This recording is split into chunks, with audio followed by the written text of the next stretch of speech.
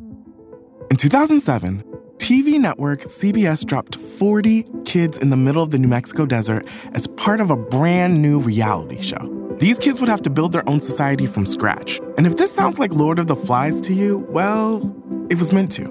We were on this mission together, and we were going to prove to the world that we could make a better society than adults could. I'm Josh Gwynn, and I want to know what this wild TV experiment was really about. Split Screen, Kid Nation, a 6-part podcast from CBC. Available now. You're listening to a Frequency Podcast Network production in association with City News. It was just a week ago that the future of British Columbia's NDP, and by extension, the future of the province's government, was at a true crossroads. The NDP leadership campaign pitted a longtime party stalwart against an outsider, a challenger backed by thousands of new members who were demanding the party act quickly and decisively on climate issues. It seemed like a reckoning was at hand. And then it didn't. Anjali Appadurai disqualified from the BC NDP leadership race, and some of those new members now questioning their future with the party. David Eby is the new NDP leader. He will be BC's next premier. No vote, no decision, just a disqualification. So what happened here? What were the two contenders fighting over? And why was Anjali Appadurai disqualified? What will she do now, along with her supporters, who are obviously very unhappy and could pose a serious problem to the NDP's status quo? And what will Eby face? First, as the new leader of a divided party, but more importantly, as the premier of a province on the front lines of Canada's climate crisis. I'm Jordan Heath Rawlings. This is The Big Story. Arno Kopetsky is a BC-based environmental journalist and author. He has been covering the NDP leadership race for Canada's National Observer. Hey, Arno. Hi, Jordan. Maybe we could start with this, just because the rest of the country needs it explained. Why was the BC NDP having a leadership race, and what's at stake right now for the government there? Sure. I'll try to paint this in brief, broad strokes, and then we can fill in the gaps, maybe. So in June, John Horgan, the Premier of BC, announced that he was stepping down following a battle with cancer, throat cancer, which he emerged from victorious, but I think weakened. And as soon as he made that decision, a few people thought about it, but in the end, David Eby was the only sitting member of the NDP caucus here in BC who threw his hat into the ring. And David Eby is and will not much longer be the Attorney General and Housing Minister of BC.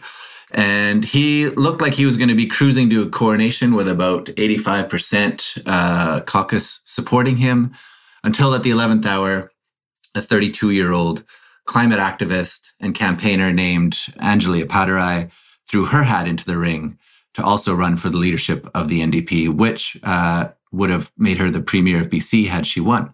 And so that, her stepping into that vacuum, set into motion a train wreck of spectacular proportions, which most British Columbians, or many, certainly watched with all kinds of bated breath. And I really saw it as a collision of two narratives, both of which had a lot of truth to them.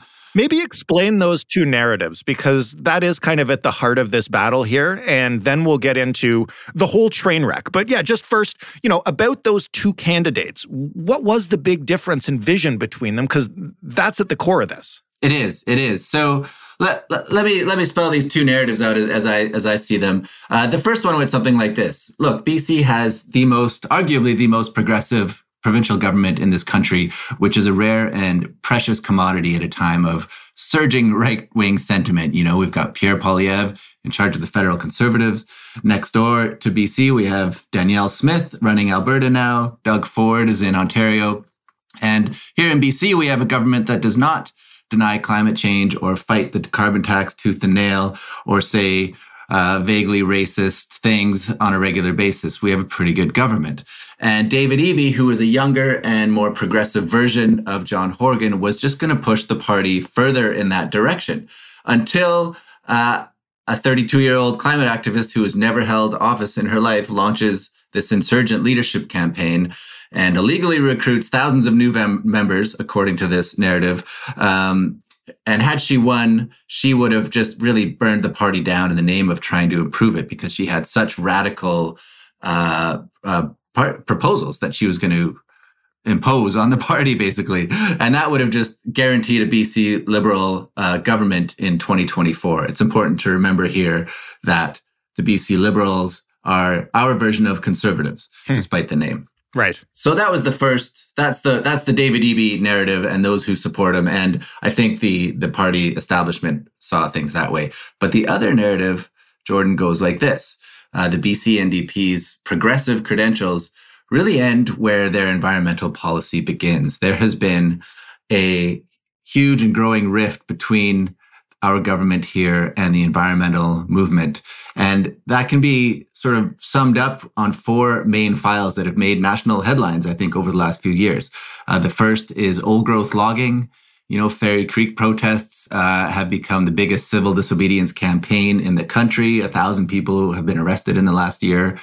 That's one.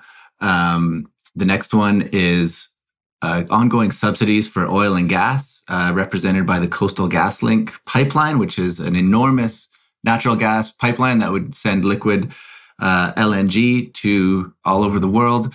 That's going on. That listeners may recall right before the pandemic, there were national protests against that too. And so Anjali Appadurai has promised to cancel that. There's the Trans Mountain bitumen pipeline, sending bitumen to Vancouver here where I live as soon as it gets finished. And lastly, there is this mega dam, the Site C hydroelectric dam, which is also just an environmental boondoggle and has run roughshod over First Nations interests. So these are four huge files that just represent a huge amount of betrayal for the environmental movement by the BC NDP at a time when BC is on the front lines of climate change. We have been just hammered in the last year and a half alone. There was a heat dome that killed hundreds of people.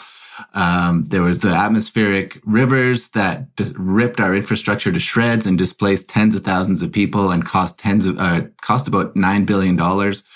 And then this fall, we had late season wildfire smoke shrouding Vancouver on the eve of Anjali Appadurai's disqualification. So all of these things basically indicate that Anjali Appadurai was not some lunatic trying to melt the party down. She represented a voice of reason in a wilderness of, basically climate indifference, and that the BC NDP really needed to listen to her voice.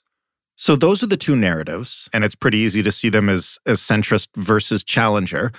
Appadurai was a late addition to this race up until the final week or so when the train wreck we'll talk about occurred.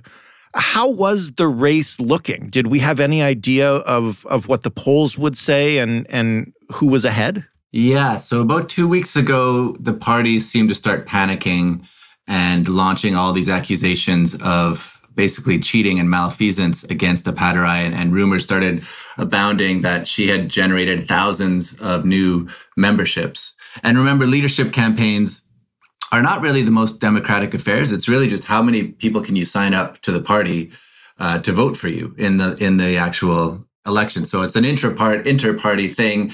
Pierre Poilievre demonstrated it very well. He flooded the party with new memberships and took over the Conservative Party. Danielle Smith did something similar in Alberta. And then so we had a mirror image version of that here in BC. And it became pretty clear about 2 weeks ago that Appadurai had really caught the party with their pants down. And she had totally out-organized David Eby and generated thousands of votes and was actually, to a lot of people's shock, on the brink of winning this thing and becoming the next premier of BC. So what happened? They disqualified her for cheating, is the short answer. So David Eby's campaign actually issued some formal complaints to the Electoral Commission. The BC NDP has its own electoral commissioner. And Eby's campaign said, look, Appadurai's campaign has broken this rule and this rule and this rule. And the electoral commissioner looked into it and found, yes, she has. And on Wednesday of last week, they announced, yep, Anjali Appadurai, you have been disqualified from this. And we can get into the nitty gritty. If I can put it into bigger terms or simple terms, in 2017, when John Horgan took office, he overhauled the rules of these leadership campaigns and said there can be no more collaboration between third parties like unions or NGOs or any group and a leadership candidate. There has to be a strict firewall separating church and state here, basically.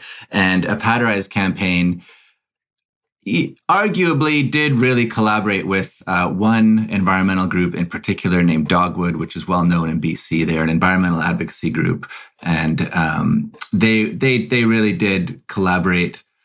It's hard to say that they did not. What was unfortunate about this was that it really looked like the BC NDP was looking for a reason to disqualify, and then they found it. And there are differing camps on whether she cheated. Does everybody bend the rules a little bit? And is there discretion on which rules you enforce and which you don't? Yeah, we could get into that. First, maybe can you explain practically, what she did? You just said it's hard to deny that she collaborated with this third-party group, Dogwood. Why is it hard to deny? Like, what actually happened? Dogwood's campaign manager is a woman named Alexandra Woodsworth. I spoke to her, and she doesn't deny that she's the campaign manager for Dogwood. And it's important for context here that Dogwood really went out of its way and actively was recruiting people to sign up for the NDP. What they weren't doing was telling them who to vote for directly. They said, sign up for the NDP and vote who you like. Vote for who you want. However, Alexandra Woodsworth was also helping Anjali Appadurai's campaign to write campaign literature for their leadership race. That is one of the big examples of ways that the Dogwood senior leadership was collaborating and working really directly with the Appadurai campaign. And when I asked her if this didn't actually represent, an admission of guilt, Woodsworth, like Appadurai, both of them said, no, these rules changed as we went along, and it wasn't until the leadership race was almost over that we were told this kind of thing is illegal. But I don't think that really holds water. If you look at the rules that were put into place in 2017, it does really look as though that it was pretty clear and that these new stringent rules separating that church and state were in place. And it's hard to get around that.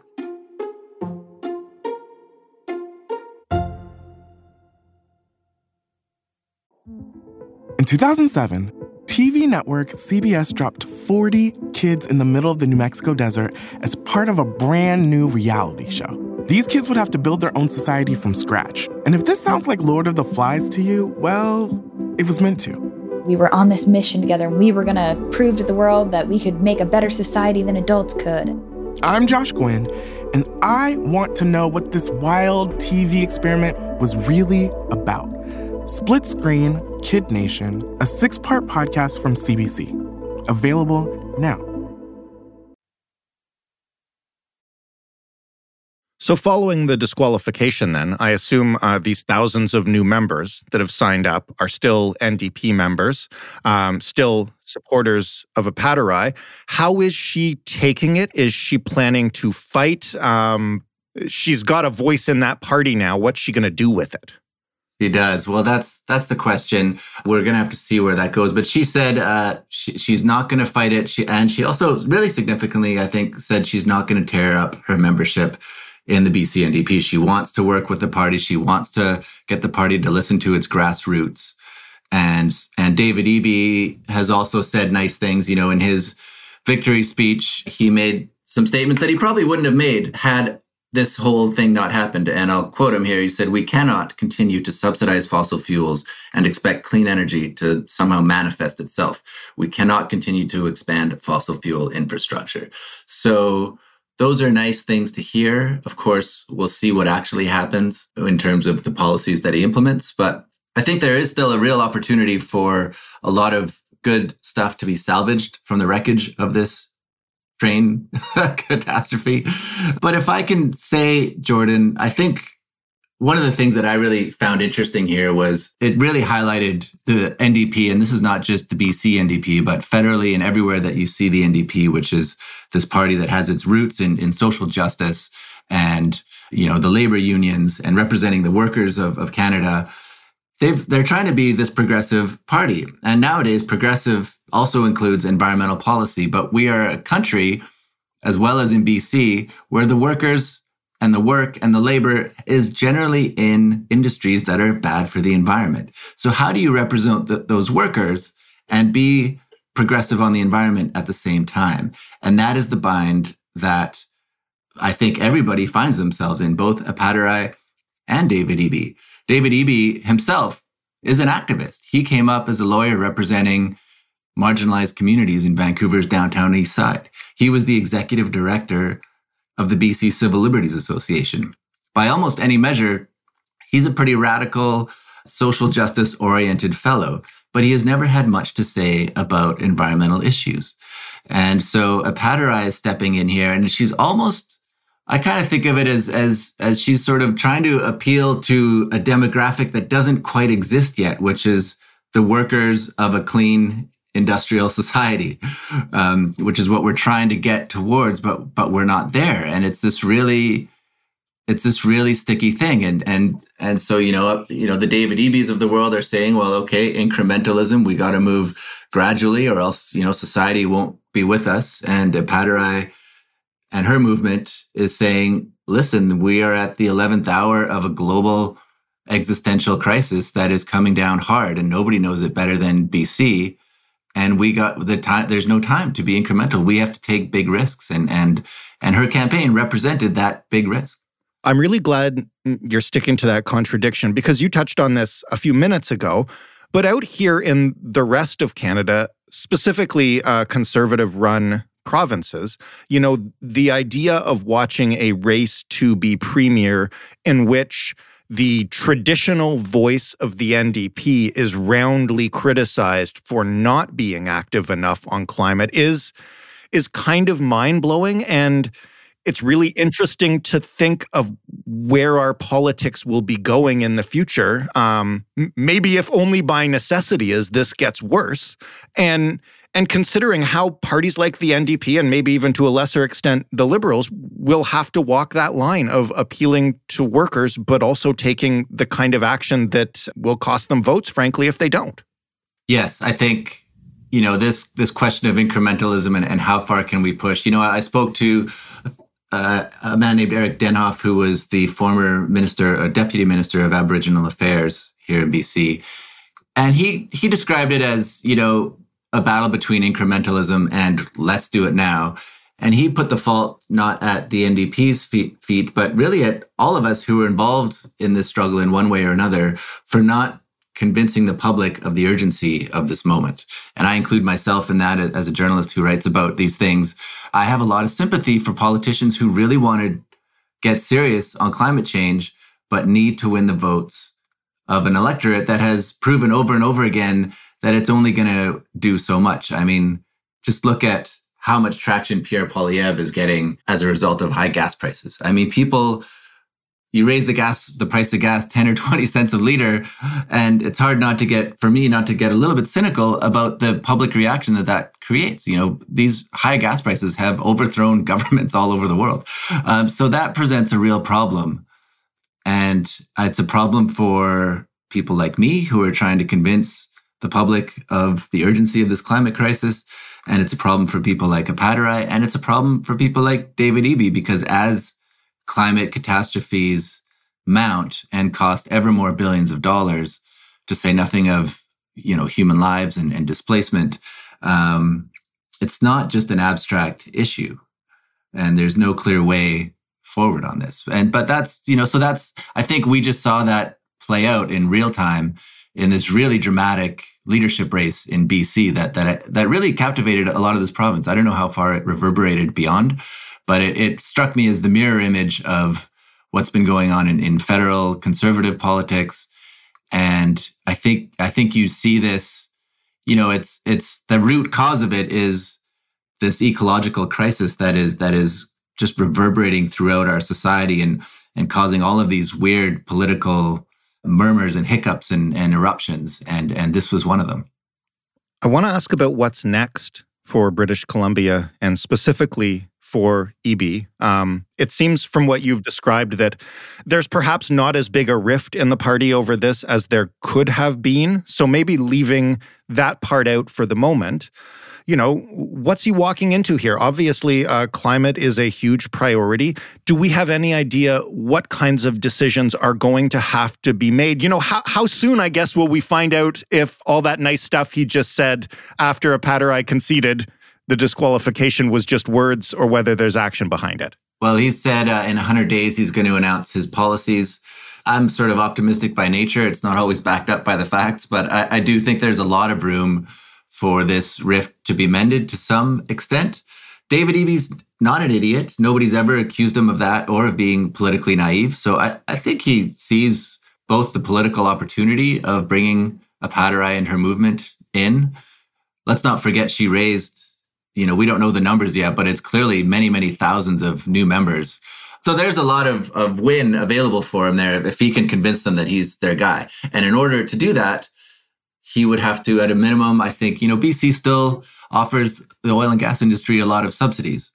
So I think that can be cut. And I think there's a lot of room to really advance clean energy projects with funding and, basically transferring those subsidies over and throwing some real money at clean energy and retrofitting homes, all the things that we've heard about that need to happen for clean energy. I don't think we're going to see David Eby cancel the Coastal GasLink pipeline. I don't think we're going to see him cancel the Site C mega dam. I don't think we're going to see him cancel or take on Trans Mountain Pipeline. He'll probably accelerate the end of old growth logging because I think that's a direction the province genuinely, the NDP wants to move in naturally. But those huge, big ticket outright cancellations, it's just not on the table. He's said as much earlier throughout that he's going to be a continuation of John Horgan in many ways and John Horgan's policies. And the NDP is just so susceptible to these accusations of being awful economic managers that you can just imagine the script would write itself for the opposition if David Eby canceled a couple of these projects that would actually put the government, tens of billions of dollars into debt at a time when BC, like the rest of the country, has a healthcare crisis with not enough doctors. We have a housing crisis. We have an opioid crisis. Our education system is on the brink. I mean, there's all of these coexisting crises that climate change is just exacerbating. So David Eby's going to be cautious about a lot of that stuff, but I do think he's going to, I guess I should say, I hope, and I think there's reason to hope that he will accelerate these climate and environmental policies. And I think Apatarai's campaign really pushed him to do so. Last question then about the flip side of the dynamic you mentioned earlier in which Eby would see Apatarai winning and handing the next election to the BC Liberals. You mentioned the next elections in 2024. I don't know much about BC politics. I know that not long ago, the Green Party was a significant force in forming government in BC. Could this happen the other way around in which Eby does not pick up the kind of torch of climate activism that's been given to him, and this pushes the NDP into a place where they are outflanked by the Greens on the other side? Well, we're entering into a realm of rampant speculation, Jordan, but that's what politics is about lately. Right. So, yeah, and listen, in 2017, it was the NDP tied with the Liberals for votes. And then the BC Greens got 3 seats, which was the balance of power, and they threw their weight behind the NDP. So that's okay. I wasn't imagining it. No, you were not imagining it. You were quite correct. And they had this coalition between the Greens and the NDP, which was a very hopeful sign. And so the environmental movement thought, hooray, and John Horgan made the director of the Sierra Club our environment minister, George Heyman. And so all these wonderful things were happening. But then in 2020, John Horgan threw them under the bus and sort of betrayed the Greens. And that's when all of this bad blood really, really began. So whether or not Apatarai's betrayal now gives all of this power back to the Greens and they get a couple more seats in government. I mean, there is a long ways to go. The BC NDP, I forget the exact numbers, but they have a commanding majority. The BC Greens, God bless them, I love them, but they have 2 seats in the House right now. It needs to be a lot closer than this if they're going to be a factor. That's what I'm trying to say, yes. I just don't see it happening, but you never know. In these days, nobody really saw Apatarai mounting the challenge that she did. And she really impressed everyone. And I think it's a testament to her organizational skills and also to the urgency that there is a real massive climate contingency in this province. And people really are worried. And she really tapped into that. And I, whatever, I should also clarify, no part of me thinks that the Apatarai campaign and Dogwood, that they were scheming to cheat. They genuinely saw themselves as organizing in the way that all movements do, and indeed in the way that the NDP, which arose as a muckraking sort of social movement seeking political office, that's the image that Apatarai and her campaign made themselves in. And so where that movement goes from here is going to be a real question that only time can tell. So stay tuned. Let's talk in 100 days when EB announces his new policies. Maybe we'll do that. It's always fascinating to explore a kind of fight for the soul of a political party, particularly one in the middle of forming government. So thank you. Thank you, Jordan. It was really great to talk to you as always. Arno Kopetsky, covering the NDP leadership race for Canada's National Observer. That was the big story. If you'll recall, a couple of weeks ago on this program, we spoke about Toronto's municipal election. Specifically, we spoke about how nobody cared about Toronto's municipal election, and it would probably lead to basically every incumbent getting re-elected. That part was true. What I didn't understand at the time was just how few people cared. So, this is depressing. The turnout numbers for Toronto's municipal election held on Monday night are in. Just under 30% of eligible voters in Toronto cast a ballot. Yes, that is an all-time low. In fact, it is 6% lower than the previous all-time low. So, for those of you outside of Toronto, feel free to make fun of 70% of the people in this city. And for those of us in this city, you get the government you vote for, or the one you don't vote for. You can find, if you're interested, all the results of the Toronto election, including councillors by ward, the mayor's race, and even school trustees, by going to toronto.citynews.ca. You can find The Big Story, of course, by heading to thebigstorypodcast.ca. You can find us on Twitter at TheBigStoryFPN. You can offer us some feedback via email, hello@thebigstorypodcast.ca. And you can call us anytime, 416-935-5935, and leave a voicemail. You can find this podcast everywhere you get podcasts. If you have a smart speaker in your house, you can ask it to play The Big Story podcast. Thanks for listening. I'm Jordan Heath Rawlings. We'll talk tomorrow. I'm Laura Palmer, host of Island Crime. Season 6, Sweethearts, is the story of 3 teenage girls who were all murdered in Victoria, Canada, within about 12 months. So she was scared. Something out there scared her. You've just created the playground where predators can really thrive. She was a 16-year-old girl. She was a sweetheart. Listen to Sweethearts at frequencypodcastnetwork.com or wherever you get podcasts. Find your frequency.